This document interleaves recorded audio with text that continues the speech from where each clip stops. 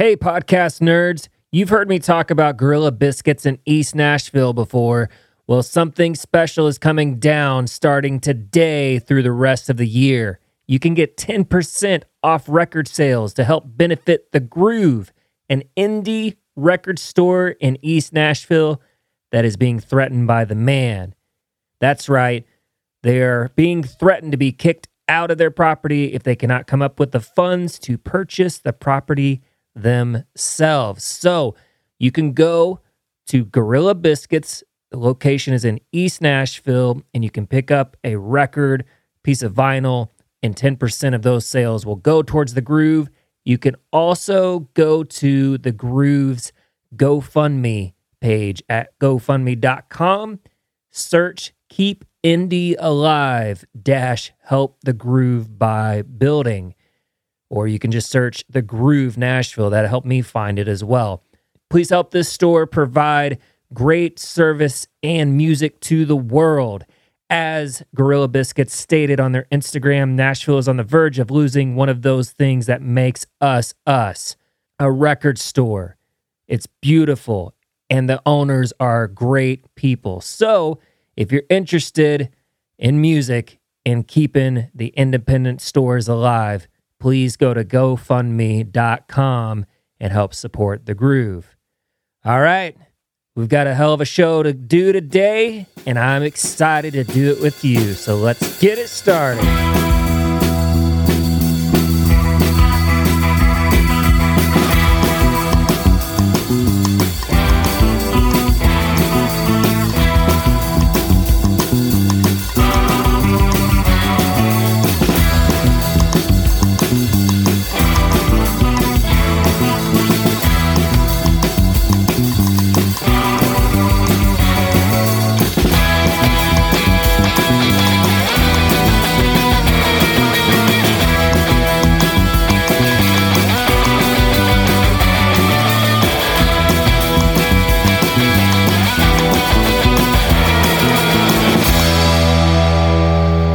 What is up, podcast nerds?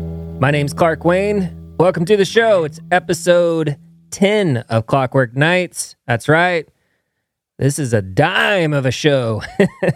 Hey, my guest today is Delaine Wendling. Delaine is one of my neighbors here in Nashville. Delaine is also an artist and does watercolor paintings that are gorgeous. We get into that and a lot of other topics that are range from serious to crazy to all out just fun and interesting. So very excited to share that conversation with all of you.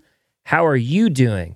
How'd you find this podcast? Thank you so much for pressing play, whether you're on your MacBook or iPhone, Android, whatever. Thank you for taking the time to tune in. Means a lot. Please feel free to write to me at clockworknightspodcast@gmail.com. Let me know how you found the show. Let me know what clicked for you. If there was anything that you were just like, wow, that was interesting. I guess I'll write this guy an email to say that it was interesting. You can do that. I'll read it. I may not read it on air. That I might need your permission to do. I might have read an email from my sister, and that's something that I could do because it's my sister just the one time. But if you want your email read on air as well, and you want to correspond that way, I mean, we can certainly do that, but we don't have to do that. You don't have to fear that I'm going to just read it out of the blue. You can just write to me, and I'll privately respond to you. How about that? How about that? Hey, it's Thanksgiving week. Did you get all the fixins'? Did you get into the grocery store and get all the things? Because it's time's ticking, man. You got to get out there. Got to make sure you get all the stuff for the stuffing or the sweet potato cass, sweet pot cass. How do you do your sweet pot cass? Do you do the marshmallows or pecans? I think it's pecans that people put on sweet potato casserole, right? I don't know. Well, hey, what about you? Like, how are you doing? How are you doing with thinking about seeing the family or that, person, friend, whoever at the table? You doing okay? Hang in there. Just remember, you can always take a second for yourself. You're in charge of you. How about that? You can do that. You can give yourself permission today to be in charge. Hey, man, you're not the only one. Listen, some other person in this life has been in a similar position as you, and we're going to make it together. So let me know how it goes. Hope it goes all right for you, hanging out. I know for me, I am going to my mother's and going to make two things. One, she requested of me, which is a roasted vegetable side.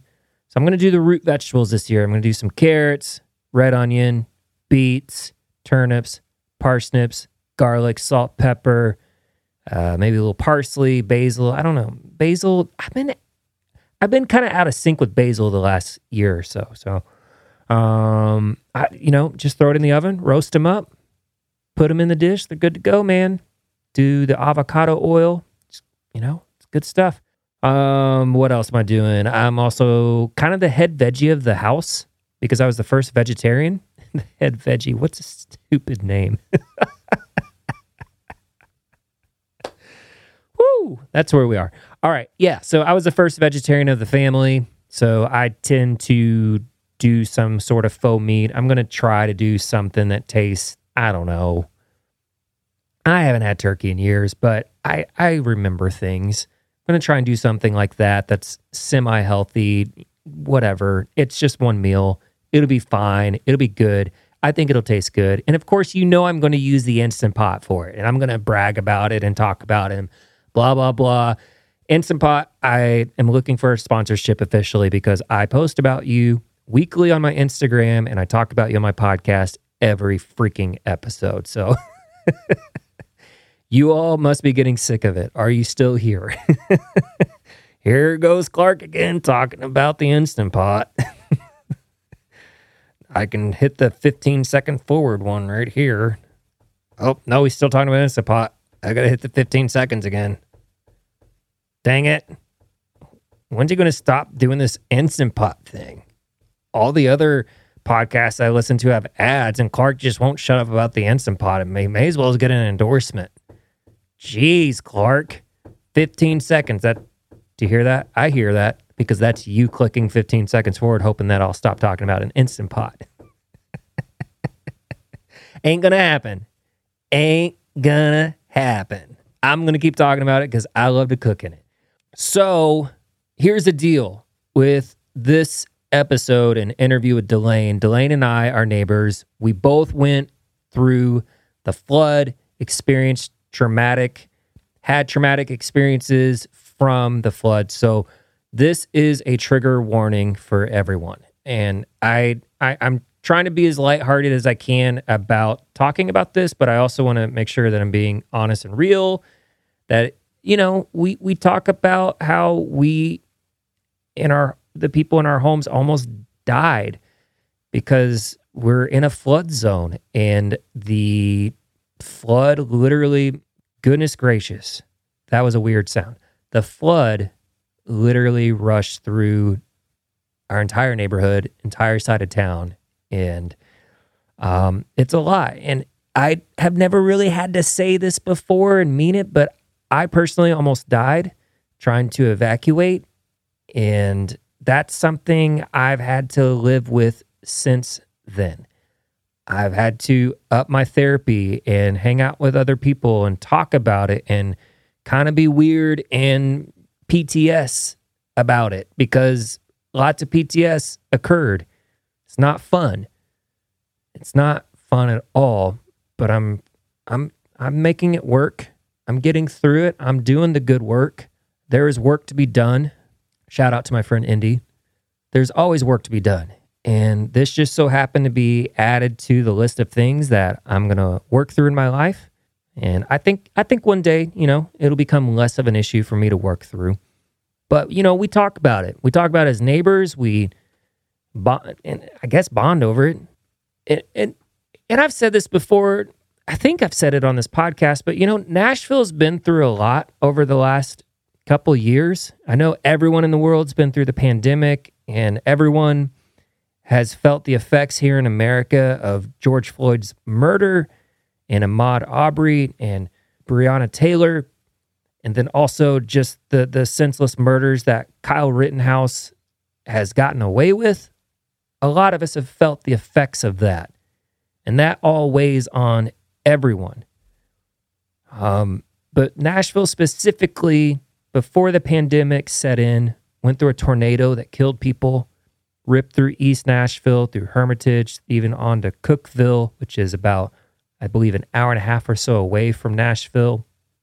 Nashville also went through a Christmas Day bombing. I lived 4 miles away from downtown at the time. It woke me up. I felt the blast in my chest. I thought a plane had crashed. It was so loud. I got texts from people all over the world checking in to make sure that I was okay. And then just a few months after the bombing, that's when it flooded this last March in South Nashville. It's been quite the experience. We've been through a lot here. I think people have been through a lot in many places, but my heart has definitely gone out to my fellow Nashvillians over the last year and a half. It's been a lot of rebuilding, connecting, figuring out who we are, figuring out what to do, and leaning in. It takes leaning in. And in this conversation, Delaine and I lean in as neighbors and learn from each other and discuss certain topics. One of the topics that I wanted to make sure to mention in this intro, because I'm trying to be honest with this show, first with myself, and then those around me, like that, in and outside the show, that's happening.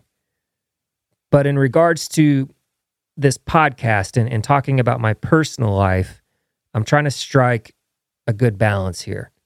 You know, making sure to be personal, to be honest, to be transparent, but then also to make sure that I'm protecting my privacy, my mental health, and those around me that I love. Like I don't want to expose my loved ones in a public way like this. And, you know, again, just trying to strike a good balance. So the topic of divorce does come up in this episode as well.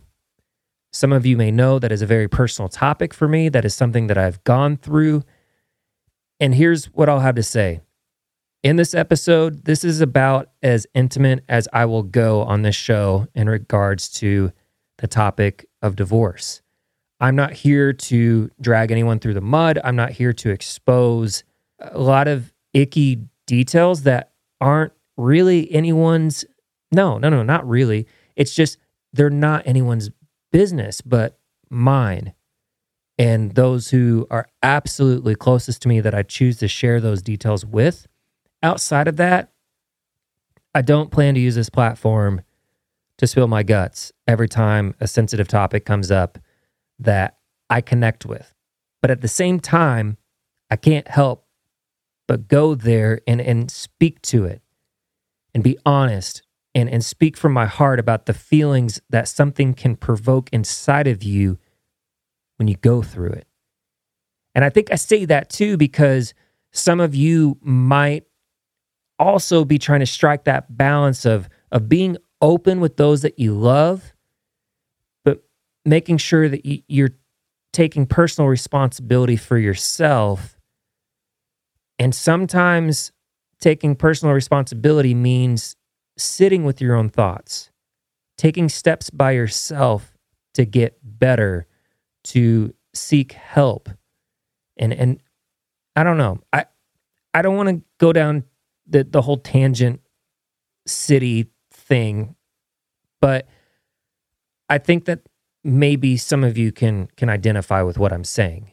And I felt like it was important to at least talk about it, state the obvious. It's going to be talked about in this interview, and I'm glad it was, but I'm also trying to make sure that I set a healthy boundary for myself. And if anything, here's what I'll walk away from this intro knowing. I'm going to walk away knowing that I said something that I don't have to wait till the next episode or the next opportunity when that subject comes up to feel like I've got to explain myself or set a boundary. If anything, I'm saying all of this so that when I go to bed tonight, I sleep better. And I think that sometimes that's what it really comes down to. I keep a little quote list in my iPhone, and maybe you're in it. There's probably a handful of you who are listening to this who are in it. And I'll never forget when I was going through that time in my life, somebody said to me, "Hey man, whatever helps you sleep at night." And I thought, how true is that? Because I've talked about this before. I've lost so much sleep due to anxiety and depression over the years that sometimes you have to make that decision or do that thing so that when you lay your head on your pillow at night, you're going to sleep better. And you're going to wake up the next day feeling that much more accomplished, I guess is the word I'm thinking. Whatever you need to do to take care of you, I'd encourage you to do it. So this is me taking care of me. I hope you hear my heart in this. I hope that you know that it comes from a good place. And I believe that healing can take place in many forms and in many different ways. And I believe that I've experienced that healing. So I'm just grateful to be on this side of things in my life. And I don't believe that era or time period or whatever completely defines me. As many other experiences and people and things I don't believe define me. So I think that's a pretty general statement that I feel like I'm on the other side of things, regardless of what that makes you think of. I know it makes me think of 100 different things. And again, I'll say it, I'm glad to be on this side of things. So I don't know, just trying to keep it real, man. But hey, you know what? This is the great thing about this conversation that you're going to listen to. It's positive. Delaine and I have been neighbors for about 9 months now. And I will just say this, Delaine is a very sweet person and very positive, and I believe that Delaine's artwork reflects Delaine's personality.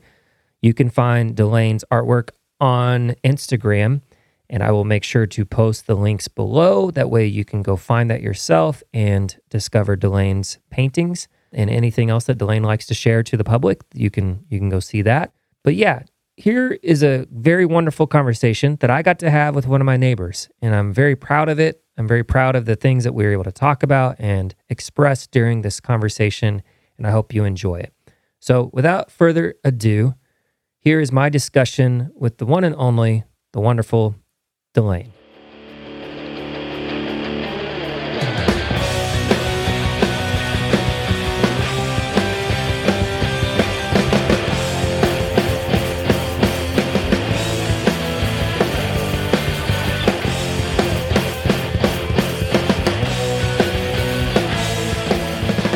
Awesome. Yeah. Hello. Hello. I recently watched Dune the other night, and then I don't know if you know anything about it, read the book. I know nothing about it. So a lot of my friends in high school read the book, and I never did. Okay. I don't know that I'd ever heard of it for the last 2 months. And then that's all everyone talked about. And Stephen Colbert was having the entire cast on the entire cast on late night with Stephen Colbert. And so we watched the other night, had no idea what was going on, and then it was done. And it was like, what was that? The entire time, you had no idea? No, still don't. I just know that they're going to do multiple movies now because I had to Google it. I was like, was that it? Because I feel like if that was it, that was a huge cliffhanger. So I was hoping to pull more information about that movie out of you, but it's all good. You're in the same boat. Sorry. Yeah. Either that's a really smart marketing tactic to keep everyone in the dark so that they watch the next one, or a terrible marketing tactic. I'm not sure which one, but I haven't seen it. It's or good. Read it. It's beautiful. The movie, like I texted my friends who I knew had read it or would, be movie critics. And I was just like, dude, I've never read the book, but so far, like the cinematography and the elements and the music, like all at the same time, that's my Instant Pot. The Instant Pot's been making a guest appearance in the last couple all right, shows. All right. But yeah, so like the cinematography and the music, like Hans Zimmer did the music. Ooh, Hans Zimmer, you can't beat it. Yeah, so like did all of the Batman trilogy with Christopher Nolan. Did what? Not Inspection. Inception? Inception. Yeah, he did that, I think. But yeah, the whole movie, I won't be able to fact check you on this, but I do know that Hans Zimmer is amazing. And he did the Batman one. Yeah. I don't know if he did the Inception one. Okay. Yeah. So like very theatrical, heavy tones, the whole movie. So it definitely pulls you in. That's it. That's all I got on that. You were no help, but I'm just kidding. I'm just going to have to walk that road with you. I'm Cool. just going to have to watch all 6 or however many they're going to make. Yeah. Who knows? So you, Delaine, not from Maine, you just went to Maine, traveled there. Like, were you there seeing friends, family? No. So pure vacation? Pure vacation. Yeah. Yeah. In the before the pandemic, my coworker went up there in October, and I had major leaf envy, like fall leaves. Yeah. And I'm from Minnesota, and the fall leaves are beautiful there. And in Nashville, they're pretty right now, but definitely not at Minnesota or Maine levels. No. So when I saw the pictures, I was like, I really want to go. Obviously, no one was going anywhere last year. So this year was my boyfriend Michael's 30th birthday on Halloween. Happy birthday, Michael. Yeah. Oh, wait, Michael. That's right. He's a Halloween baby. He's a Halloween baby. That's 2 people I've met since moving to Nashville that are Halloween babies. Yeah. That's amazing. Well, the funny thing is he's not like a huge fan. I mean, he's not against Halloween, but he doesn't really he doesn't love Halloween. Sure. It's not his favorite holiday for some reason. Maybe it's because it took away from his birthday. I don't really know. Right. You could probably psychoanalyze that. Sure. And there's people that have been born on Christmas and they feel the same way. It's just kind of like, I'm the gift. I am the gift to the world. Yeah. No. So we wanted to do something for his birthday. His family wanted to do something with us, and we went to Maine. So we went to Portland, Maine first, and then we went to Acadia National Park, and it was awesome. What's cool about Acadia National Park? The seafood, for one. So I'm from a landlocked state. Yeah. So I did not grow up eating seafood at all. Nope. And I didn't even really want to try it, or my parents aren't really into it. I didn't have anyone that really introduced it to me. But Michael's family, or his mom specifically, is from that area, from like Connecticut, New England area. And so she was all about getting the actual lobster and teaching us how to open it and get the meat out and everything. Nice. And I was a little hesitant. I was like, all right, I'll try it, and it was absolutely delicious. Is it oily? No, I mean, you dip it in butter. Oh, okay. So then it would definitely, Yeah. You get some oil from that. But no, it's not. It's so good. Like, cool. I get why people only eat seafood on the coast. Yeah. Yeah. It's fresh. It's right there. Yeah. Yeah. I grew up in Indiana, so anything fish-wise was usually frozen, which... Same. That's what I grew up on, and I remember having to pick out the little bones and stuff. And once I had real seafood, years later, probably late teens, early 20s, it was just like, why? Why did we eat those little whatever? Why did we even try? Yeah. Yeah. It's so good. And Acadia is a national park. It's pretty small for a national park compared to other ones that I've been to, but it's, got the ocean and some mountains and the fall colors, like I said. So yeah, there's some pretty good hiking and just spots to see cool stuff like lobster boats and sailboats and things like that. So that's amazing. Yeah. And you're like cool. into hiking kind of, or I am. Yeah. Do you do mountain rock climbing stuff, or are you just like I have. Okay. I'm kind of a baby when it comes to that. I'm not as much of a daredevil as people I know that I go rock climbing with, but I have done some rock climbing but I've done more hiking than rock climbing. Cool. Same. So, yeah. I've rappelled one time inside of a rock climbing gym. Okay, maybe more than one time, but like it was not easy. It was a whole process.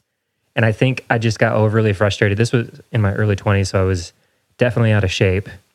Definitely not strong enough to carry my own weight as small as I was, but still like just learning everything. I was like, this is too much. I just got frustrated with the whole process of learning it. I think now I'd have more patience for it, and then I'd have to really test like if I have a fear of heights or not. I don't know, because I've not really tested that, I feel like. Well, if you want to test it, you can come with us. Oh, cool. Yeah. Awesome. And is Michael into it, or? That's kind of what got me into it, is that he was into it. Oh, and okay. That's actually how we met. We were on, my friend is a photographer, and she was moving to Seattle, and she found this cave in Alabama that she wanted to do some photography in, because it's really cool. Like the sunlight comes into the cave and you can rappel like from the top into the cave and walk out. So anyway, she wanted to do this as like her last Nashville thing, or like last Southeast thing. Yeah. And so I was invited, but she had to find a friend who knew how to rappel. And so she found a friend who knew how to rappel, and that friend was friends with Michael. So we met on this trip, and we went rock climbing on the trip as well. And I was like, okay, well, I guess if I'm going to hang out with you, I have to learn how to rock climb. And all of the people on that trip were amazing and have become friends since then. So nice. we went to, the biggest rock climb we did was in Red Rock Canyon outside of Vegas. Oh. Yeah, that was too much that was like way above my ability level. Really dry climate, I assume, or was it? Pretty dry, but it actually rained when we were there. But before the rain came, we did a climb. It's called a multi-pitch climb. Okay. So it's where, when you go to the climb gym, you have a rope tied to the top, you go up, you go down. With multi-pitch, you actually go up and then pull your rope up with you and go up again, and then pull your rope up with you and keep going. And then you rappel from whatever, height you're at. Yeah. So I don't know how into this story you want me to get, but I'll try to tell it really quick. No, you're fine. So we go out there, I had been like training in the gym because I wanted to be able to hang out with these people who are way better than me at climbing. So I thought I was ready. And then we get there, and I didn't know about this multi-pitch thing. I did not know we were going to be doing this, but I was like, sure, let's do it. Let's try it. So the girl we went with, so it was me, Michael, and this girl named Amy. She actually had like a bum knee when we were there, but she had the most experience. And so she was going to be leading us, and she was going to be doing what's called trad climbing, where you actually stick gear into the wall to hold you. Yeah. So that sounds stressful. Yeah. So she's carrying like pounds of gear on her harness. So she's badass, like has this bum knee, whatever. So doesn't even like stop her, or is no, she like... she was raring to go. Like she was the one excited to do it. So yeah, she's sticking, she's climbing up ahead of us, sticking pieces into the wall, and then setting the route essentially. So then she would get to the top, and she actually belayed both of us from her station, wherever she was at the top. Yeah. And so I can't see her. She can't see me. She's just belaying me off of feel, and Michael off of feel. And so I'm like yelling like at her, when she's not taking the rope fast enough. I'm freaking out. I'm like, thank God I went to the gym, because otherwise I couldn't do this. Yeah. So we get up like 4 or 5 pitches. We're pretty high up at this point. Like the trees look like little dots on the ground. Yeah. And then we start seeing these storm clouds come in, and we're like, oh shit. And we knew we had to get down. Like we knew we couldn't keep going. We start rappelling down the rock, but the rock is really like jagged. We got a rope stuck, and anyways, there was drama that ensued, but it was pouring down rain at this point. I thought I was going to die on the side of this mountain. Sure. And Amy's still chill. She's still cool. She's like, we're going to be totally fine. And, I'm talking to you today, so obviously I survived it. But yeah, I'm actually sitting here asking myself, did they make it? And you two of you are my neighbors. So like, yeah. But I'm like, do continue. Like, this is so cool. No, it was, there's not much more than that other than me, just like okay, where can I find like a dry spot to sleep? Like, what are we going to have to do? Yeah. But our friends ended up coming out trying to find us. So when we were on our way back, we heard our names like being yelled, and which was super sweet that they came out to find us. And we got back and all was well. But that was a little outside of my comfort zone, I'd say. Yeah.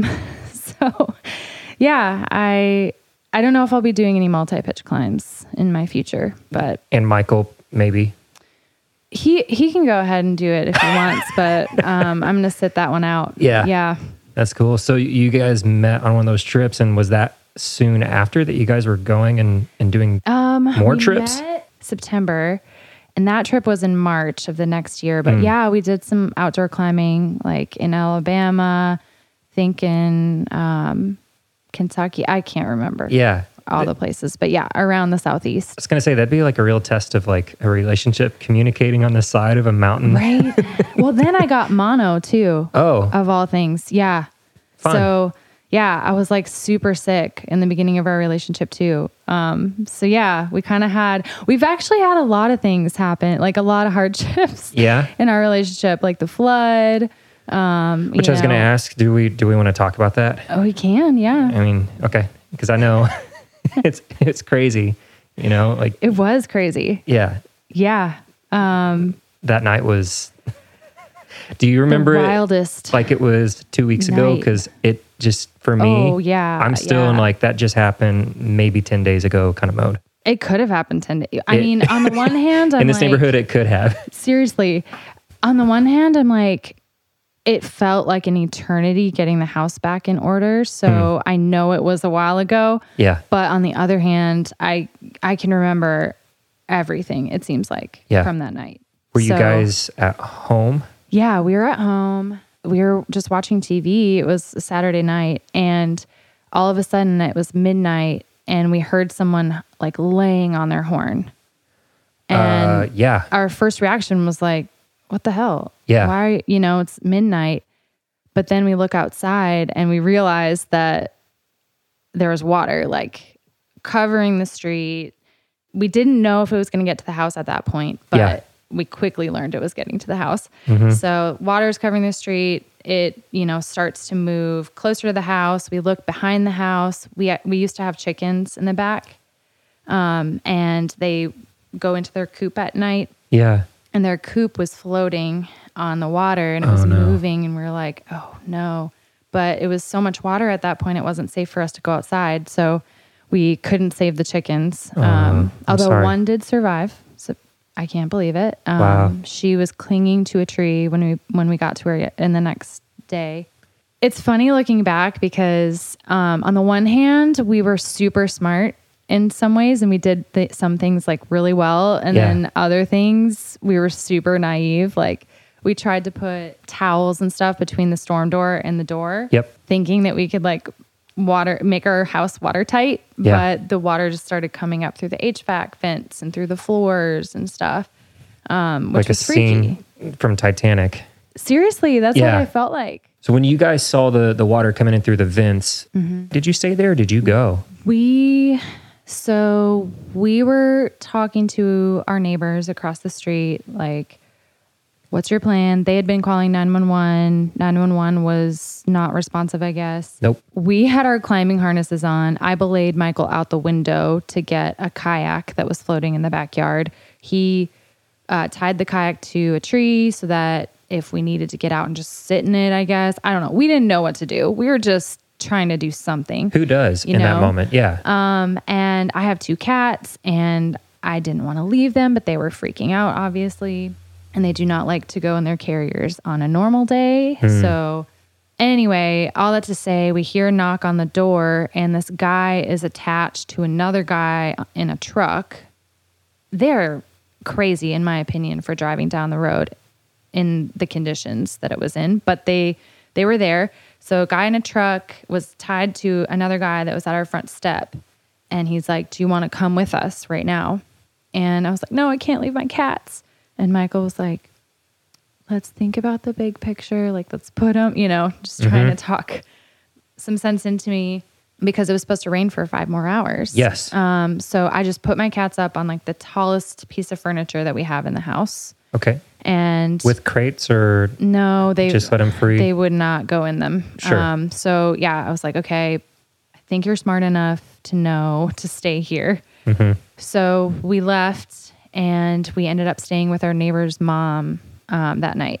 And she, gave us clean clothes and some food, and I didn't sleep at all, but at least I knew we were safe. But, I couldn't like wind down from that. No. And it was almost worse, like being away from the house, because honestly, it's because of my cats. Like it was hard, I was like, I feel like I just left them to die, But we got back to the house and they were fine. I mean, they were very shaken up, but they were alive. And we got to work, just taking stuff out. And the neighborhood was amazing. And it was so incredible to see all of the support from the city too. Like the city council people coming out and, people dropping off cleaning supplies and food, and like random people dropping off pizza and just giving us money. I mean, I remember somebody driving by and asking us if this was our house and giving us $20 out the window. Like, it was definitely the most vulnerable I've ever felt, because I didn't have a home to live in, like I was at the mercy of my parents, who we ended up moving in with for the next 4 months. And I don't know, it like totally rocked my world, because even though I know this happens to people, we've all seen footage of this, just knowing that this natural disaster made me homeless overnight was crazy, because I had resources. I have a job that allowed me to take time off. I have a job that, people at my work were sending us food, during the recovery. Like, I have a job with benefits, and we had insurance. Like, there was just so many things going in our favor. And I know that's not true for so many people that experienced that flood. And it was overwhelming, because we needed so much help to get out from under that. And, you multiply that by how many people were affected. And it's like, wow, how it's like inconceivable. And then the Waverly flood happened. And I'm just like, man, it hit totally differently when I saw that happen. So it was definitely a life-changing event for all of us, I think. For sure. Yeah. And I'm still processing like all of the, I don't know, like the societal things with it, because even though we're in a neighborhood that's more susceptible to flooding, like climate change is going to bring more flooding to more neighborhoods. And so that weighs on me. And then, the real estate prices in Nashville and all of these other cities are getting so crazy that it's hard to find affordable rent. It's hard to find affordable housing. And as places where people can like safely habitate get smaller, like this problem's going to get worse. I don't know. So I go down that road where I'm just like, man, how do we stop this from happening? I don't know the answer, but it definitely like was a huge wake up call. Like, wow, this could happen. And it had, could happen to anybody. And anyway, so I have a lot of thoughts about it that, percolate randomly, but I am really grateful that, I think everyone in the neighborhood that I've talked to anyway, like is okay and doing okay. And we really banded together, which was really awesome. To see. Thank you for sharing that. I know for me, I even catch myself watching movies that I have always enjoyed. And if there is any kind of damage, or like even an action movie, something silly like The Avengers. And now I'm sitting there just going like, that's so traumatic. That's not fun.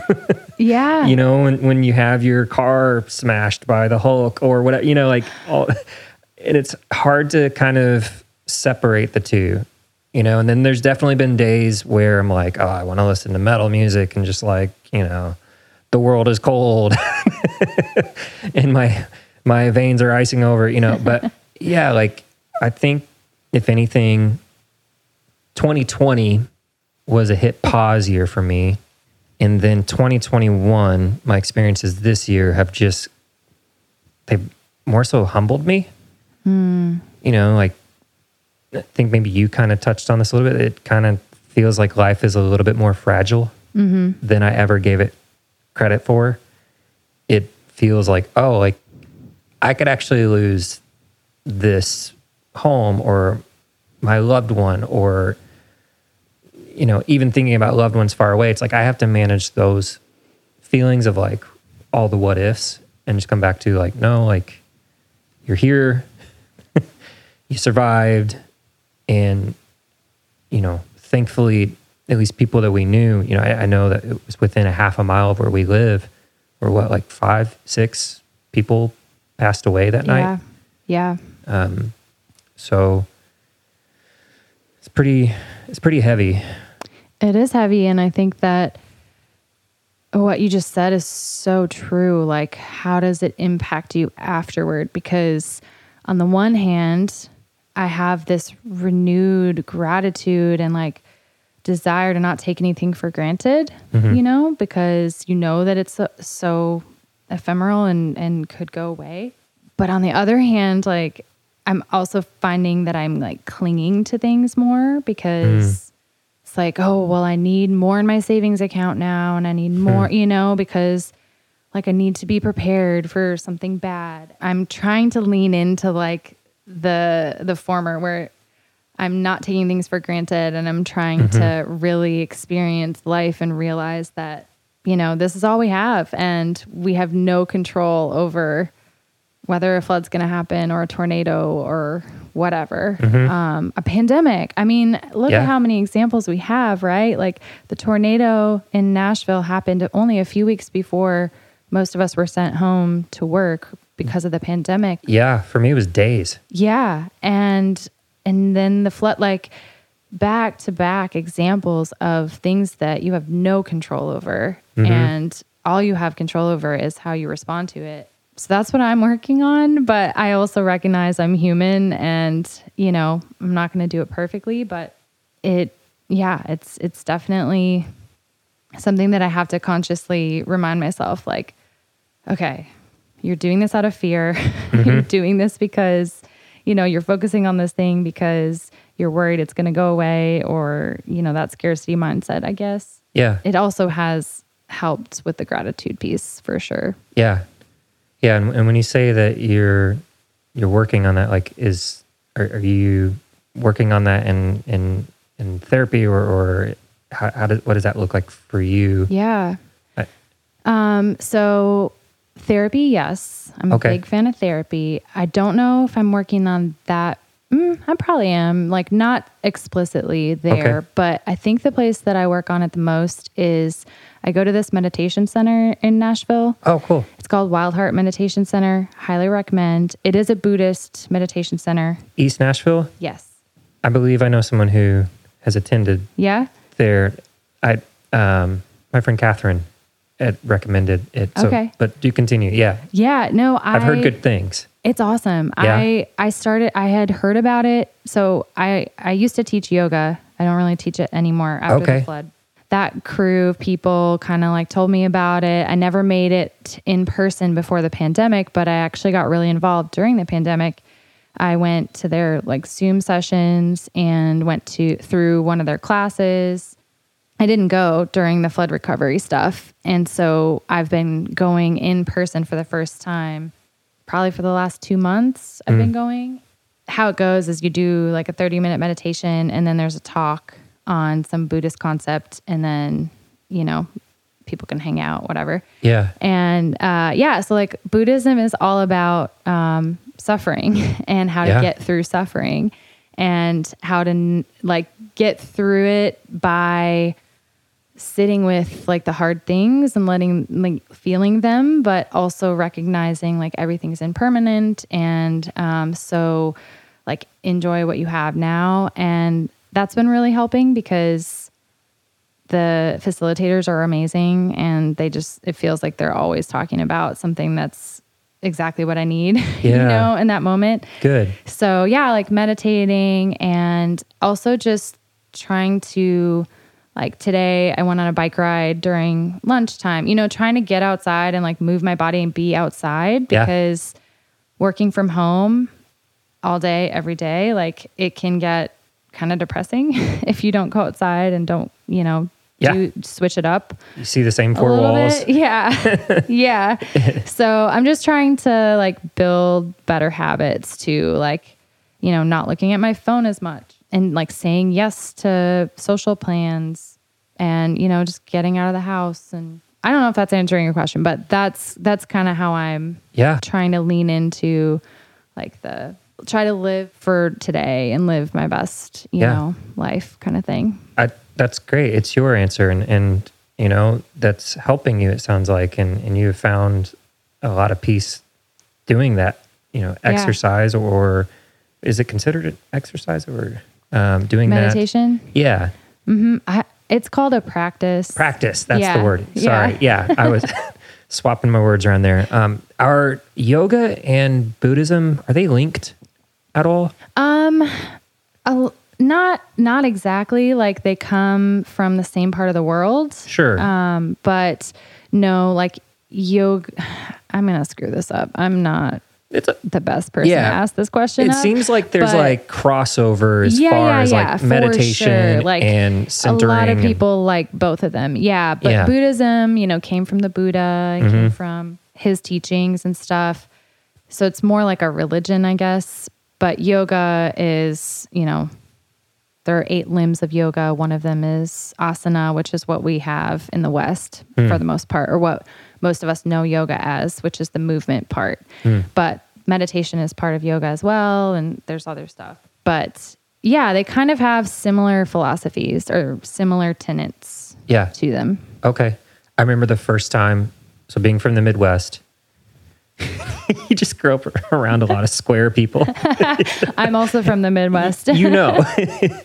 And I'll never forget going to, there's a chain of grocery stores out of St. Louis that we have in Indiana called Schnucks.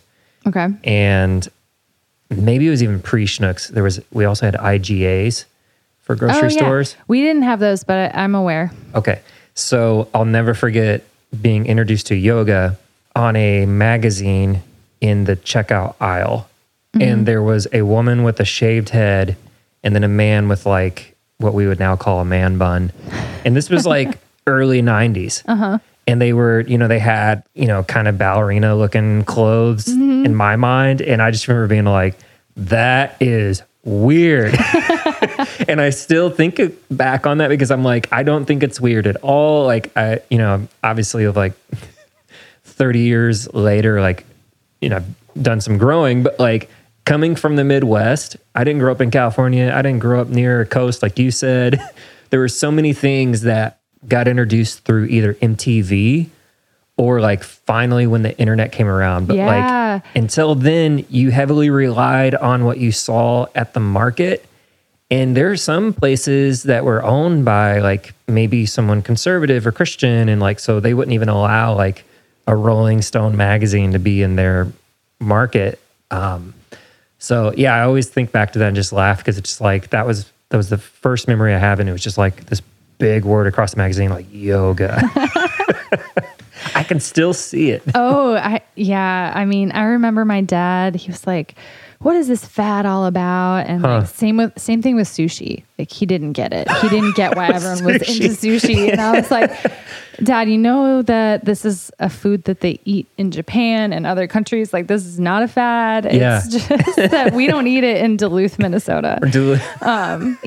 Like I'm pretty sure they didn't have a sushi restaurant there until after I moved away for college. It wasn't really a mingling of cultures up there. What's it like? I've never been to Minnesota.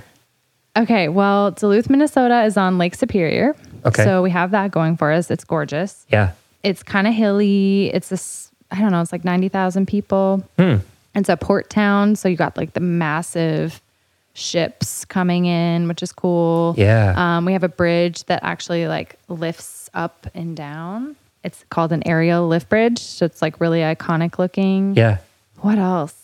It's hard to say because I grew up there, but I left when I was 18. So, I was very much in like my church youth group and my school environment, but I wasn't like exploring the city and really understanding it Industrial all that much. With the port being there? Or? Yeah, I mean, there's definitely some of that. Duluth Trading Company, if you know of that. I've heard of that, yeah. Yeah, that's from Duluth. It's not in Duluth anymore. I guess it's in Wisconsin, like the headquarters, but it started in Duluth. So that's where that's from. And yeah, so you got like the blue collar workers, but you also have like pretty good healthcare. Yeah. I don't know what else to say about it. You mentioned going to youth group. Were your parents religious? Yeah, I grew up Christian, grew up like Lutheran, which is, I think, pretty Midwestern. I had some part of youth group. Lutheran neighbors, yeah. Really? Yeah. So you did confirmation as well? Confirmation, the whole thing. I was really into it. Yeah, and then I moved to Minneapolis for college. So like found a church there that was non-denominational and like was really into social justice things in the city. And I still am really into that. So I really identified with that. And then moved to Nashville in 2012 and had a really hard time. I mean, there are like more churches per capita probably here than in Minnesota, but there's like 2 on the other side of our, like, we can walk to 2 of them if we wanted to from our houses. Yeah. They're everywhere. But I just Bible Belt. Yes. But it was hard for me to really like, I mean, I went to some and they were okay, but I never felt the same connection as I did to the one in Minneapolis. And then I kind of had I mean, I think I've always had like what's the word I'm looking for? Like a weird relationship maybe, or a contentious relationship with Christianity because I'm pretty analytical and logical and like, I don't know. And so some of the stuff was hard for me to buy into, but I am a pretty spiritual person. Yeah. Like I think there's something bigger than us. I believe in energy. I believe in, I don't know what's out there really. Like, I don't know. There could be a God that interacts with our lives, or it could be something totally different. I've personally, in the last like 5 years, have found beneficial pieces from many different religions, Buddhism, Christianity, like Hinduism. You know, I've just tried to like open up, because when I was younger, like, you didn't study anything else. No. Like you said, like the church didn't want to have the yoga thing.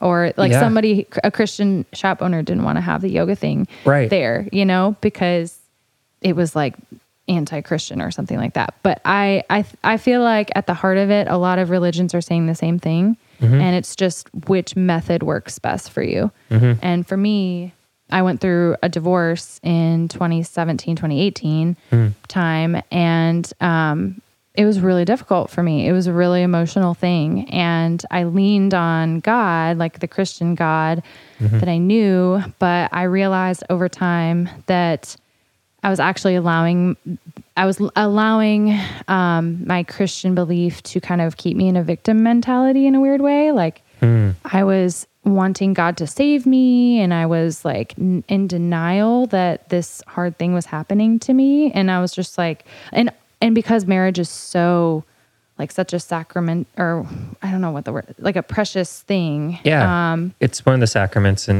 depending on like if you're, I knew that word was right. in a, I guess more of a Catholic background. So I guess maybe that overlaps to the Lutheran Church a little bit. Yeah. And so because that was such a, you know, sacrament in the church, a lot of people were like, oh, God will redeem this. God will, you know, and I realized that I wasn't moving forward because of it. I wasn't moving forward. I was praying for something and not accepting my reality.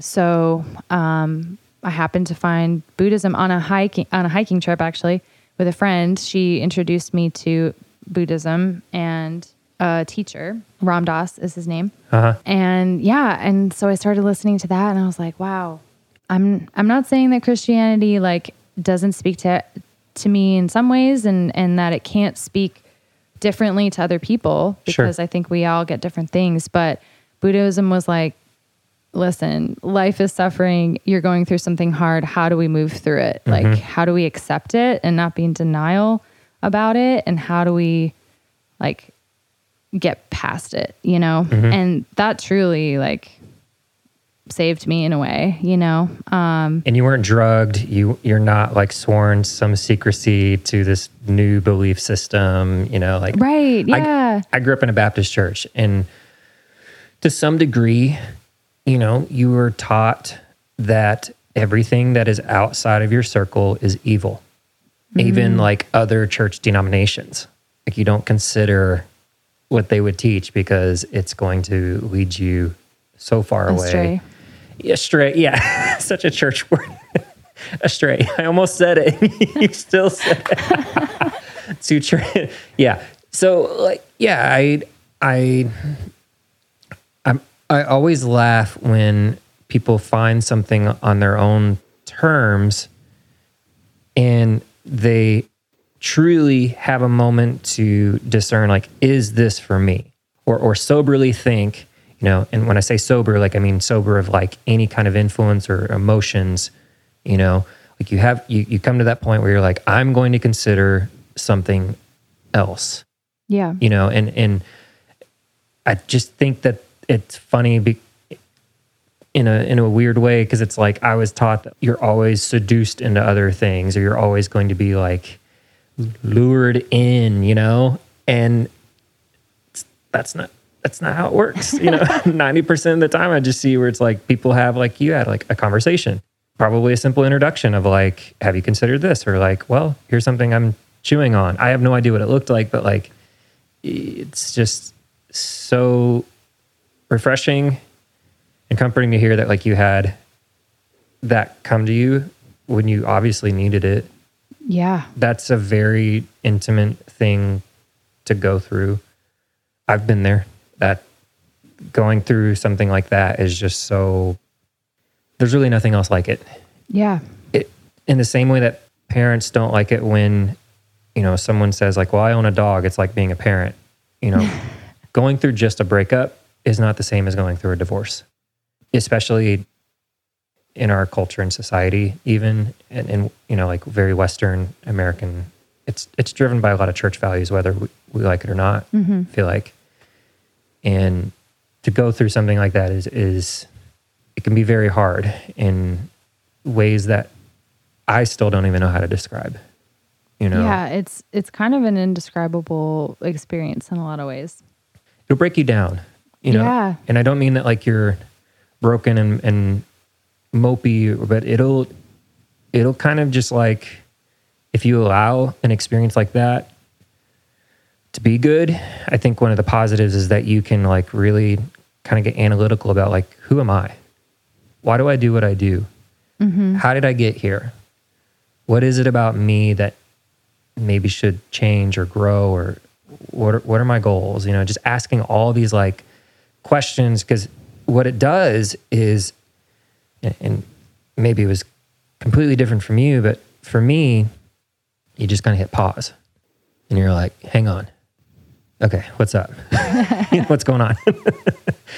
And you just, until you figure it out, you know, like it's just, for me, like, you know, it's different for everyone, but it just was a lot of taking time, one day at a time, 1 hour, 1 minute at a time. Oh, yeah. Yeah, no, I feel like you nailed it. Have I been through it? Did I? Yeah. Just kidding. Now I know that you've actually been through it. Yeah. Yeah, no, it was totally a coming of age moment for me. So I hope that I learned from it. I think I've learned from it. I've convinced myself I've learned from it. Yeah. But yeah, like I do think that I'm a more mature person now than I was then. Sure. Yeah. So your parents, are they from Duluth originally, or did they land in Duluth? Yeah, through the port. My mom is from Minneapolis, St. Paul area, went to college in Duluth, met my dad. He had kind of moved around a little bit before that, but, yeah, so they met in Duluth. They raised me in Duluth. And then they moved to Nashville, like, I want to say 2018-ish. Okay. 2017. I don't know. I can't remember. So they're nearby. Yeah, they're in Mount Juliet. Cool. Yeah. Nice. So they're in a 55 plus community and they love it. It's like college without the school. Like you've got the clubs and the parades and they're always doing stuff. So yeah, it's nice having them close by, and it's also nice that they enjoy it and have friends, and we're all, sick of the snow and couldn't go back to it probably. Yeah. So yeah. Yeah, I've heard many people say, like, once they've left Minnesota and Wisconsin, I'm just like, do you miss the snow? And everyone all across the board is like, no. Not at all. I mean, that snow that we got in Nashville this year, though, was pretty fun. That was a good one. Like getting a full week of snow where we could go sledding and like build stuff in the snow, like snow angels and whatever. Like that was fun. I'd be down to have 1 week of snow in Nashville each year, but I don't need more than that. Yeah. And for me, like, I enjoy snow. What I don't miss or enjoy is the ice, which we don't really get here either because it's so rainy and humid, thankfully. But like, there have been many times I've left my hometown just 2 hours north of here where it's like covered in ice. You get halfway through Kentucky and all of a sudden it's like everything thaws out and just Nashville is all rain. Everyone's still driving like jackasses trying to get to Nissan Stadium or whatever. Yeah. But like up north, like everyone is, locked inside with like sleet. So like that first night of that snowstorm we got, there was some sleet. I don't know if you remember that, but it was like kind of what's the word? It was just hitting the house in that way that only sleet can make that sound. And I noticed on, I think it was your art Instagram page, your mom, like she seems to be pretty influential for you. Yeah. Like you guys seem close. Yeah, we are close. Yeah. So she is a watercolor artist and my grandmother was a watercolor artist. Oh, wow. Yeah. I didn't get to meet I did, I guess, because I was 2 when she passed. But I don't remember her, although my first memory was of her funeral. So that it must have felt like a thing, because I guess you don't remember stuff before 3 or so unless it was like really pivotal. Yeah. So I do remember her funeral a little bit, but she lives on, like, through her art. We all have at least one picture of hers in our homes. So I've kind of learned about her through my family, but she was, from what I understand, she was like a very independent woman. She, would go camping by herself. And she would, get involved in like the modern dance community, the gay community. Like she was just like, breaking all the stereotypes, from what I understand. She was painting. She went in her later years, I guess she went to Spain and like did an artist residency thing or some kind of thing. I didn't know about that until recently when I saw one of those paintings that she did at that artist thing at my aunt's house. So yeah, like the story of her is kind of like unraveling as I talk to different family members. But yeah, she seems like a totally awesome person, and her art is amazing. Like I could never, I feel like if I could be even close to as good as her, that would be incredible. But my mom also is an artist. So she kind of taught me like how to make a horizon line and point of view and different things when I was younger. But I wasn't like, she's really surprised that I paint and draw now, because I did it. Like I did it with her, and I've always kind of done art throughout the years. I don't know what happened really. Like I asked her, I'd never done watercolor before. And I asked her, my mom, to get me a watercolor set for Christmas, because she wanted to know what I wanted for Christmas. And so she did. And it sat in my closet for 2 years.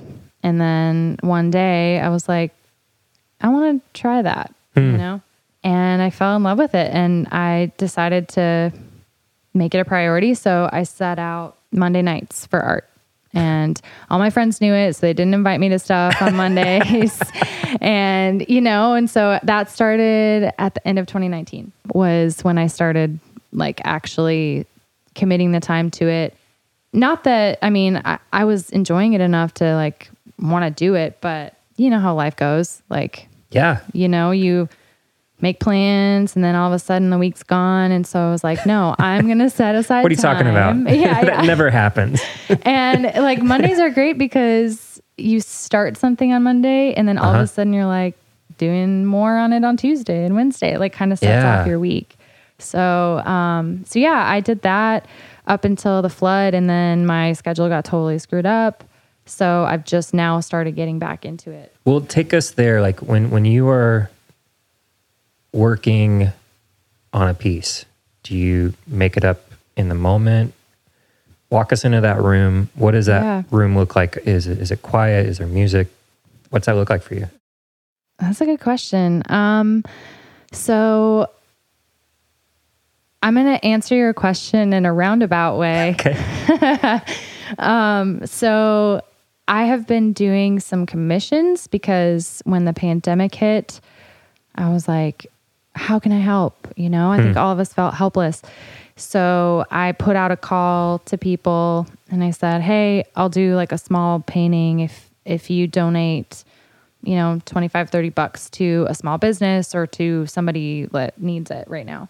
So I did a lot of that last year. And that obviously was like the subject of the painting was dictated by the person asking for the painting. I think because I opened up the commission world, or like people in my life knew that I'd be open to it. I have a few more commissions that I'm working on now. Honestly, like a lot of the things I've been painting lately have been dictated by other people. Obviously, I can choose how to interpret it. I can choose how to, paint the thing and draw the thing. But before that, I was doing whatever I wanted. I was able to paint whatever I wanted. And I am really excited to be done. I love all the people who have asked me to do commissions, and it is special in a different way. Yeah. I can't imagine what it would be like because I've never been paid to go write a song for someone, like no one's ever come up to me and be like, hey, like I love my girlfriend. Can like you write a song about me and my girlfriend, like that would. People would pay to do that though. Well, I'm sure they would, but like, I guess it's just, there's an extra added layer of being intentional with that time and producing something that you hope they like. Yeah, no, I know. And that's the thing is like, I'm such a little baby artist that I realized that I was really sticking to what I knew when I was doing those commissions and when I do any commission now, like I wasn't going to try a different, technique I guess I have tried a little bit of new things, but like I wasn't going to just play and let it look like shit at the end. Like I wanted it to look good. And so I stuck to what I knew. And so even though I do feel like I've grown as an artist in the last year, as far as technique goes, I don't know that I've grown as an artist in like my creativity and, like messing around with mixed media and different things that I haven't tried before. And so I'm really excited to start doing more of that now. What's mixed media? Sorry. Mixed media is like if you, so a watercolor painting would just be watercolor. Okay. If you did mixed media, you could like throw some oil paint in there or maybe like put a collage or, a different, like a random, like a string. I don't know, whatever. Yeah. Like you can use whatever. Okay. Sorry, I didn't mean to derail, No. It could even be like a mix of digital and, it could be whatever you want it to be, I guess, as long as it's two different kinds of mediums. Okay. Or more than two or more than one. Sorry. So yeah, I just kind of want to get more, I want to do my own art now, it's fun to do stuff for other people, but I want to make more time to just do what I want to do. And what I did before the commissions was, I was just like starting out, but like one of the things I did was a beet painting because I never liked beets. And then What's like that? the vegetable. Oh, yeah, like the cool. root. And I like never liked beets. I would not try them. And then Michael made this beet dish and I was like, oh my gosh, you took all this time to make this. I guess I'll try it. And it was so good. Yeah. And so I was like, all right, I'm going to paint a beet. And I like used beet juice to paint it. And like, it was so fun because I was just like, you know, doing whatever I wanted with it. I would take pictures of like random moments and paint that. So I think when I was doing my own art for myself, I was kind of seeing the world differently. Like I was interacting like, oh my gosh, like this is so beautiful. Like I want to represent this in a way, or, you know, so I was just seeing the world like, this sounds really cheesy, but like through an artist's eyes. Yeah. And I was going on, I don't know if you know of The Artist's Way by Yes. I think Julie Cameron, I think. Something like that. That is... This book really, I need to sit down with it because you were the third person, maybe the fourth person who has recommended that in like it's really the last few years. And I haven't made it through the whole thing, just being honest. Yeah. Because it's like a program, like every chapter's a week. I haven't made it through the whole thing, but I feel like it doesn't even matter because it's still like the principles and stuff have stuck with me. Yeah. And for you, Yeah, for me, so she is a big proponent. Her system is write 3 pages in the morning. They're called morning pages. Yes. And go on an artist date every week. And I think there's some other stuff. She has like questions and different things at the end of each week to do in addition to that. But yeah, the artist date was awesome. Like I would just walk around our neighborhood and like notice people's funky mailboxes and notice like a little strawberry growing in the ground and like just notice things that I wouldn't normally notice because I was on an artist date. So I was looking, or maybe I would go to the art museum, or, you know, it was like permission to do something just for me and just to like see if creative inspiration would strike. So yeah, I really liked her book and will probably do it again. It's something that you can do multiple times, or at least try to finish the whole thing at some point. But yeah, I think that sometimes I put too much pressure on myself to make art that has this really big meaning to it, you know, like, because I have a lot of things I care about and I'm like, I don't want to just, now that I have this art Instagram account, like I don't want to just put something out there that doesn't mean something, you know? And part of me is like, preach why to did the choir. I'm like, why did I even make this Instagram account? Like, I know. I should just make something for myself, right? As soon as you know someone else is going to look at it, it's just like it sucks all of the energy out of the room and you're like, I know. And yeah, like I started it just as an accountability tool, honestly. Yeah. Because I was like, all right, like if I have to post something, like I'm going to do it just to create the habit. And then after that, I'm like, oh my God, I've created a monster. Like this is like, I just want to be painting stuff and getting in the flow and like trying new things. I have a friend who paints and she and I were like, how do artists collaborate? Like musicians, it's super straightforward. Like you jam together or you write a song together, or I'm saying this as if I know if it's easy or not. I don't know. Maybe it's not that easy, but it depends. You know, it's just like making friends in a neighborhood, you know? Would you invite every neighbor over into your backyard to have a barbecue with? Probably not. Probably not. But yeah, so you gotta find your people. But yeah. When you find your people, it takes a little bit of work. You can jam, you can whatever.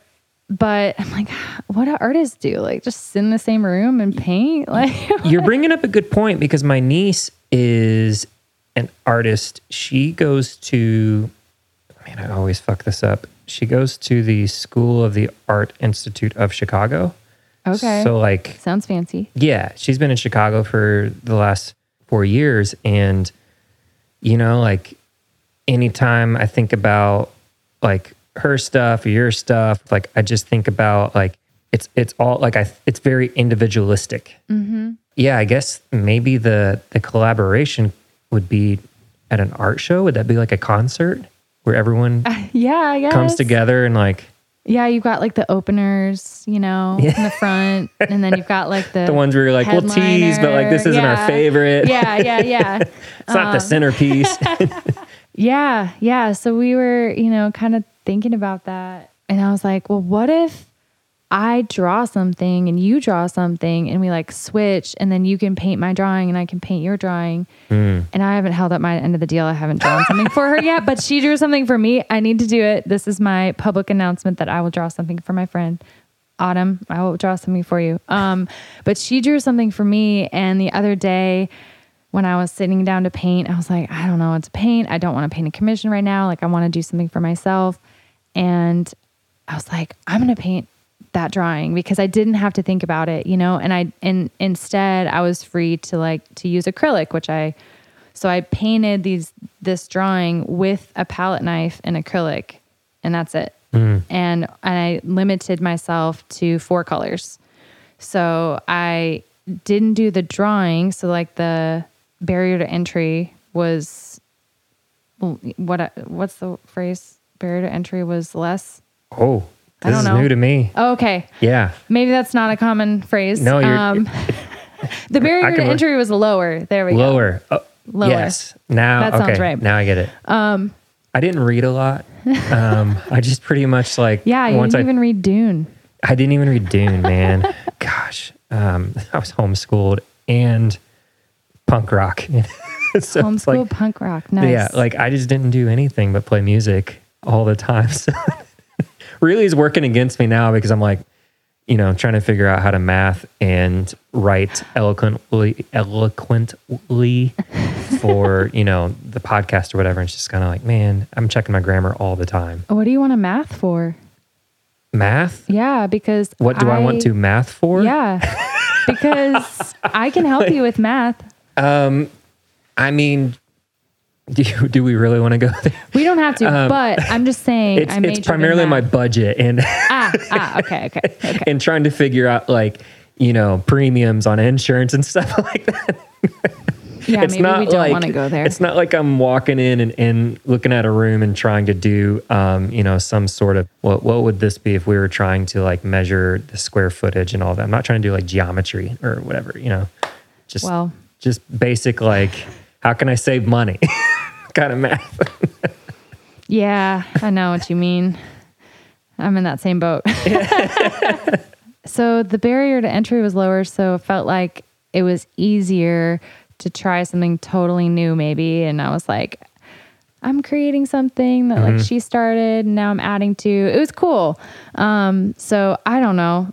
I don't know if that's how you collaborate with other artists or not. Sure. But we're just kind of trying to find different ways, and because I want to get connected to more artists in town, and because I think that being around creative people and people doing similar things to you is fun. And I just got an easel so I can paint outside.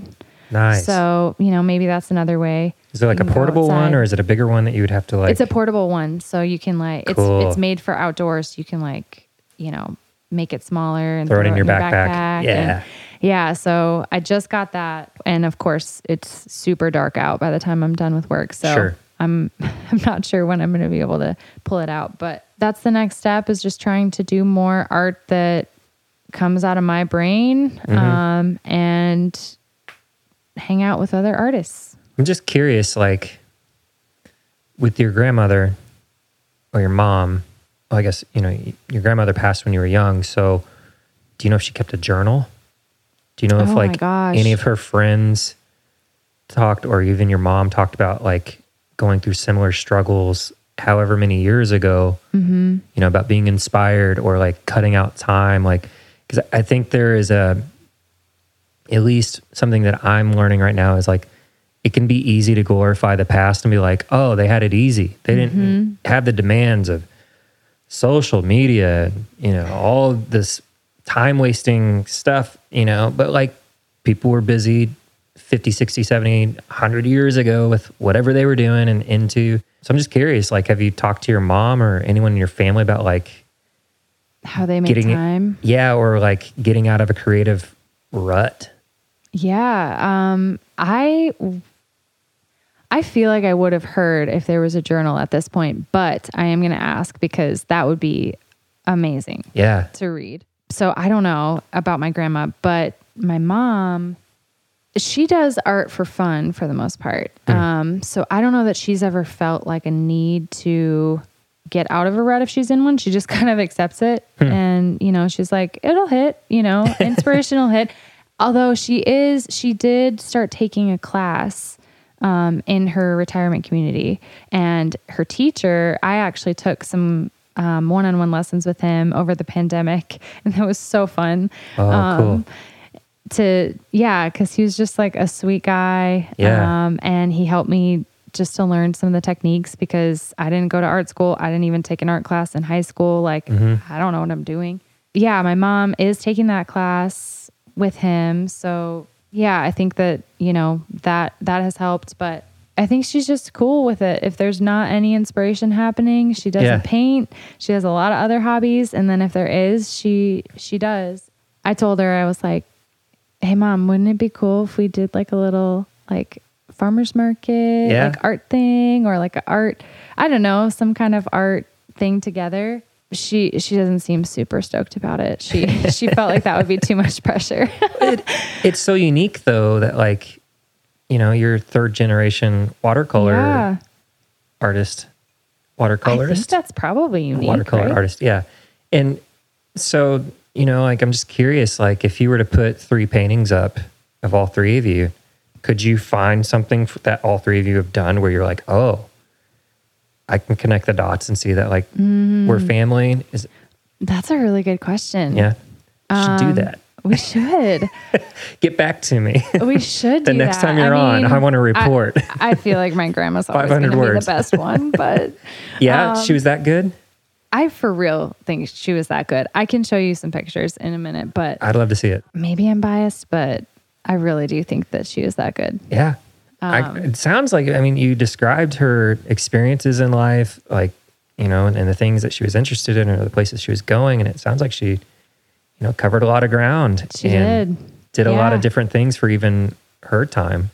Yeah. Like my mom did say she was kind of irritated at where women's rights was at that point, I think she probably knew that her options in life were somewhat limited as a woman, but she took all of the opportunities that she could to do the things that she wanted. She was a stay-at-home mom, but she wasn't afraid to like do her funky modern dance in the front of the bay window for everyone to see. You know what I mean? Yeah. So in Duluth. She was in the Twin Cities, so Minneapolis, St. Paul, but still Midwest. Same. Yeah. Which I wanted to ask, since you lived there in the Twin Cities, is that, it's been on the news over the last year and a half for not great reasons. What was that experience? Did that help shape you as an artist as well, living in, I'm assuming, a much more diverse area than Duluth? Yeah, it was much more diverse. And I went to the University of Minnesota, Twin Cities, which is the biggest school in the state. And so I met a lot of different people from a lot of different backgrounds. My first career was actually a teacher. I was a math teacher, high school math teacher. That's why you offered. That's why I offered. Well, I was a little thrown off, but I'm still a little thrown off. Like you just said, we've been talking about you as an artist. And so you use both sides of your brain pretty well. I guess. Are you human? Are you real? Absolutely. You enjoy art and do you enjoy math? I do. Yeah. I'm a software engineer now. So it's not super, super mathy, but it is kind of mathy at the same time. I definitely use the left side of my brain during the day, but I try, like I would go crazy if I was in that all the time. Like I know some people who are, using the left side of their brain at work and that's all of their hobbies as well. Yeah. Like, I think that's why I lean into the artistic side outside of work because, I just like need a palate cleanser in a way. I do like what I do at my work and I try to be creative as well in what I do, at my day job. But yeah, I'm like, I don't want to look at numbers anymore. Like I don't want to. Yeah. haven't they done studies like if you're into music, the part of your brain that like tends to be good at math or helps you with math is bigger, and they've had a lot of studies that show that people who are musical like tend to be better at math, and I don't know if that's true of other arts, but maybe I just didn't have a good teacher that like spoke to my learning. Yeah, the way that I intake things, because I also am a very anxious test taker, and on top of like I didn't know that I was dealing with anxiety until about 6 years ago. And having that unlocked and opening that one up, it was just like, oh, this explains. Yeah, you're like, this is why I am the way I am. Yeah, like it explains college. It explains all the stressors that I had even coming out of high school. Yeah, I think maybe had I had some help with the anxiety / maybe someone who recognized maybe how I needed to be taught, that I could have latched on a little bit more. I've been scratching that itch a little bit over the last few months. I'm like, I would like to carve out some time, so maybe I will hit you up. Hit me up. And I also have a delayed response to things, so I'm still processing things. It's all good. I'm listening. I'm present. I promise. No, I'm aware. It was out of left field. I'm just going to say for me to be like, wait, what do you want to math about? Yeah. That's great. Like, I don't know that maybe my brain is bigger on one side because of like I'm a drummer and that requires a lot of math. But then it's like, I look at the things that I do the same repetitive thing. So I don't know that I've really expanded my knowledge of the math in music. Wow. On that thought though, before I forget, back to you, because you're the guest. You also have done some really cool music stuff when you were a kid, which came up out of the blue at brunch a few weeks back. You're a metalhead at heart. I am. Yeah, which is awesome. We bonded over Metallica. Mm-hmm. We were talking about music and rock and roll at brunch, and somehow Metallica came up. And then you were like, oh, actually, yeah. When I was in middle school or high school, you wrote out the sheet music for your high school orchestra band. Yeah. To do not one of the easiest songs because, I mean, I'll let you tell it, but like, you did No Leaf Clover, which if anyone knows anything about Metallica, like that is a song written for orchestral music. And then you said that you charted it out on your own. So I was in orchestra in high school. I played the violin, and I was actually in 2 orchestras a day. Like I was in like a higher orchestra in the morning and then like the concert orchestra later. So I had a lot of orchestra in my life in high school, and we did a pop concert every year, like the band, orchestra, choir, all of us. And it was at like the big arena in Duluth. And we would play like popular songs, right? Yeah. So the higher orchestra was called chamber orchestra. It was a smaller orchestra. So we would like incorporate choreography sometimes, which is really hard. Like doing choreography while you're playing while you're playing violin is difficult. What are you talking about? That sounds really easy. Yeah, right. And so we were basically, the reason I bring that up is because they were open to like getting weird. I watched the Metallica S&M where they performed with the orchestra. I watched that video and I fell in love with No Leaf Clover. I was like, that's badass. Yes. I love that song. Yes. And I asked my orchestra teacher, I was like, hey, can we play this song? And this was before the internet was really, dial-up was happening, but like... About what year is this? This was like 2006. Yeah, so like pre-Google owning YouTube. Yeah, like... MySpace is just... Yeah, like maybe Kazaa was a thing or something. Kazaa. Maybe like LimeWire, Kazaa.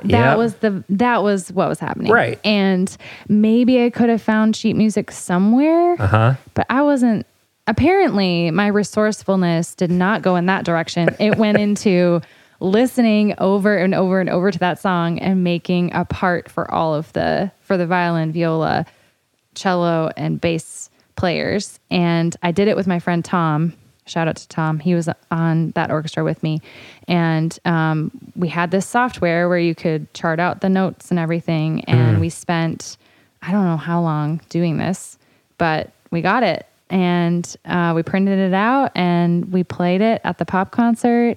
We had a guitar soloist and it was awesome. That's amazing. So, I mean, who knows if social media had been around and it was on the internet, maybe it wasn't as awesome as I remember, or maybe I wouldn't have done it at all.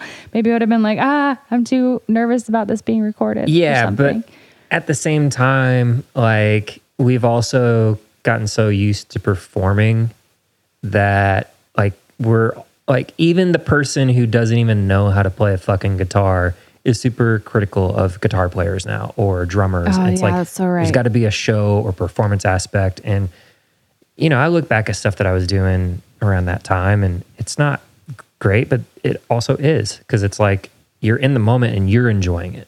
Totally. You put the work into it. You hung out with your friend and you were like, can you hear that part? Can you hear that? Yeah. Yeah. How do you, right? Yeah. And I mean, I just think back and I'm like, I just did it. Like, I didn't let someone else tell me no. I don't know. Like, I look back at that time in my life and I know I was a kid. I didn't have to worry about money. There were so many things I didn't have to worry about at that point. Life hadn't beaten me down yet. But yeah, sometimes I have to remind myself of those moments and just say, like, you didn't let anyone tell you no then. Like, why are you letting other people's opinions dictate what you're doing now? Or, in some ways I feel like I've regressed in that area of life. I don't know. I think I just maybe am more cautious, maybe care a little bit more about rejection or failure, maybe. And yeah, it could just be that life, it sucks to be rejected. It sucks to fail. It's sometimes, I think life, like the hard things of life, have happened. And so it's good to remind myself, like, I have this in me, I can be this again. Like, I can dream big and I can do ridiculous things that I'm not qualified to do. And, like bringing that spirit back.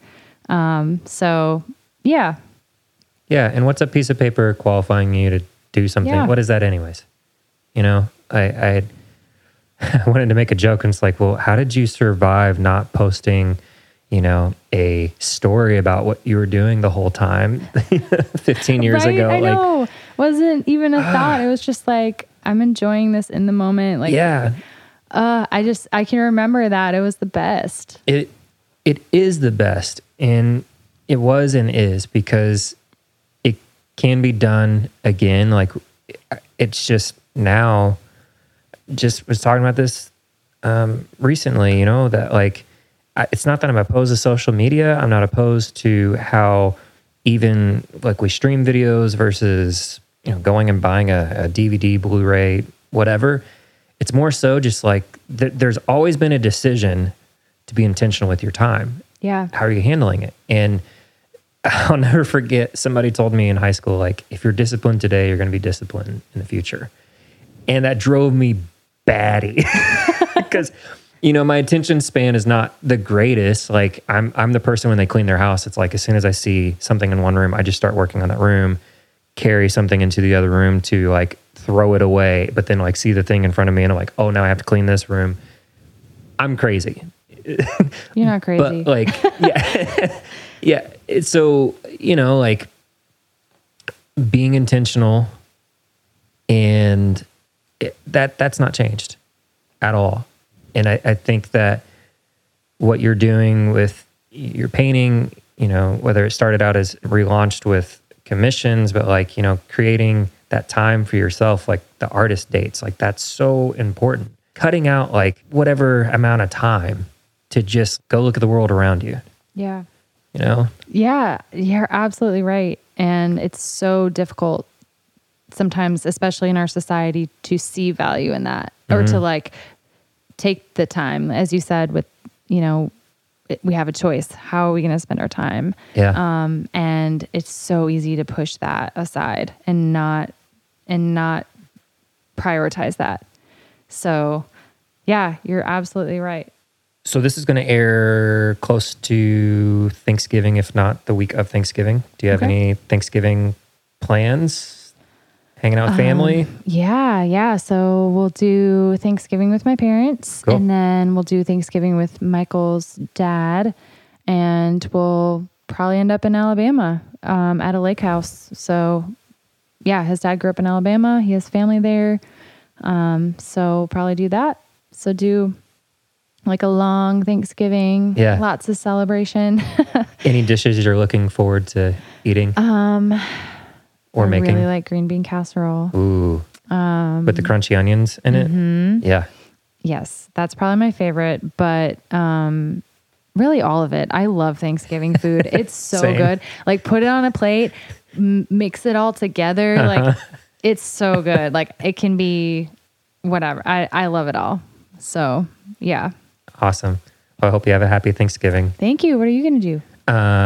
Enjoy my mom's cooking. Nice. Thank you so much for coming all this way around the corner. Second neighbor on. I'm still considering this a porch cast because I'm sitting in the...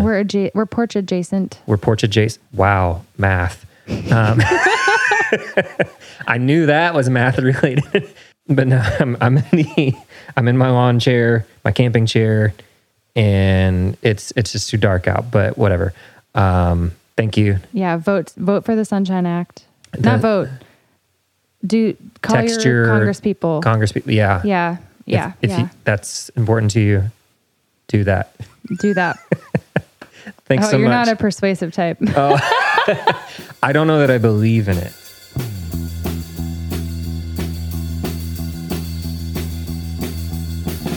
There you go. That's it. That's a wrap for this episode.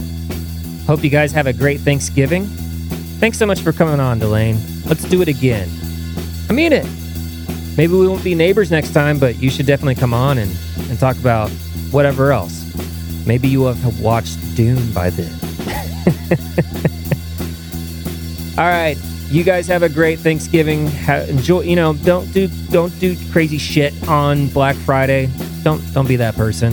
Instead, stay home and watch Superstore or something. Hang out with the family, play some Uno, and let me know how it goes. All right. Talk to you later. Bye.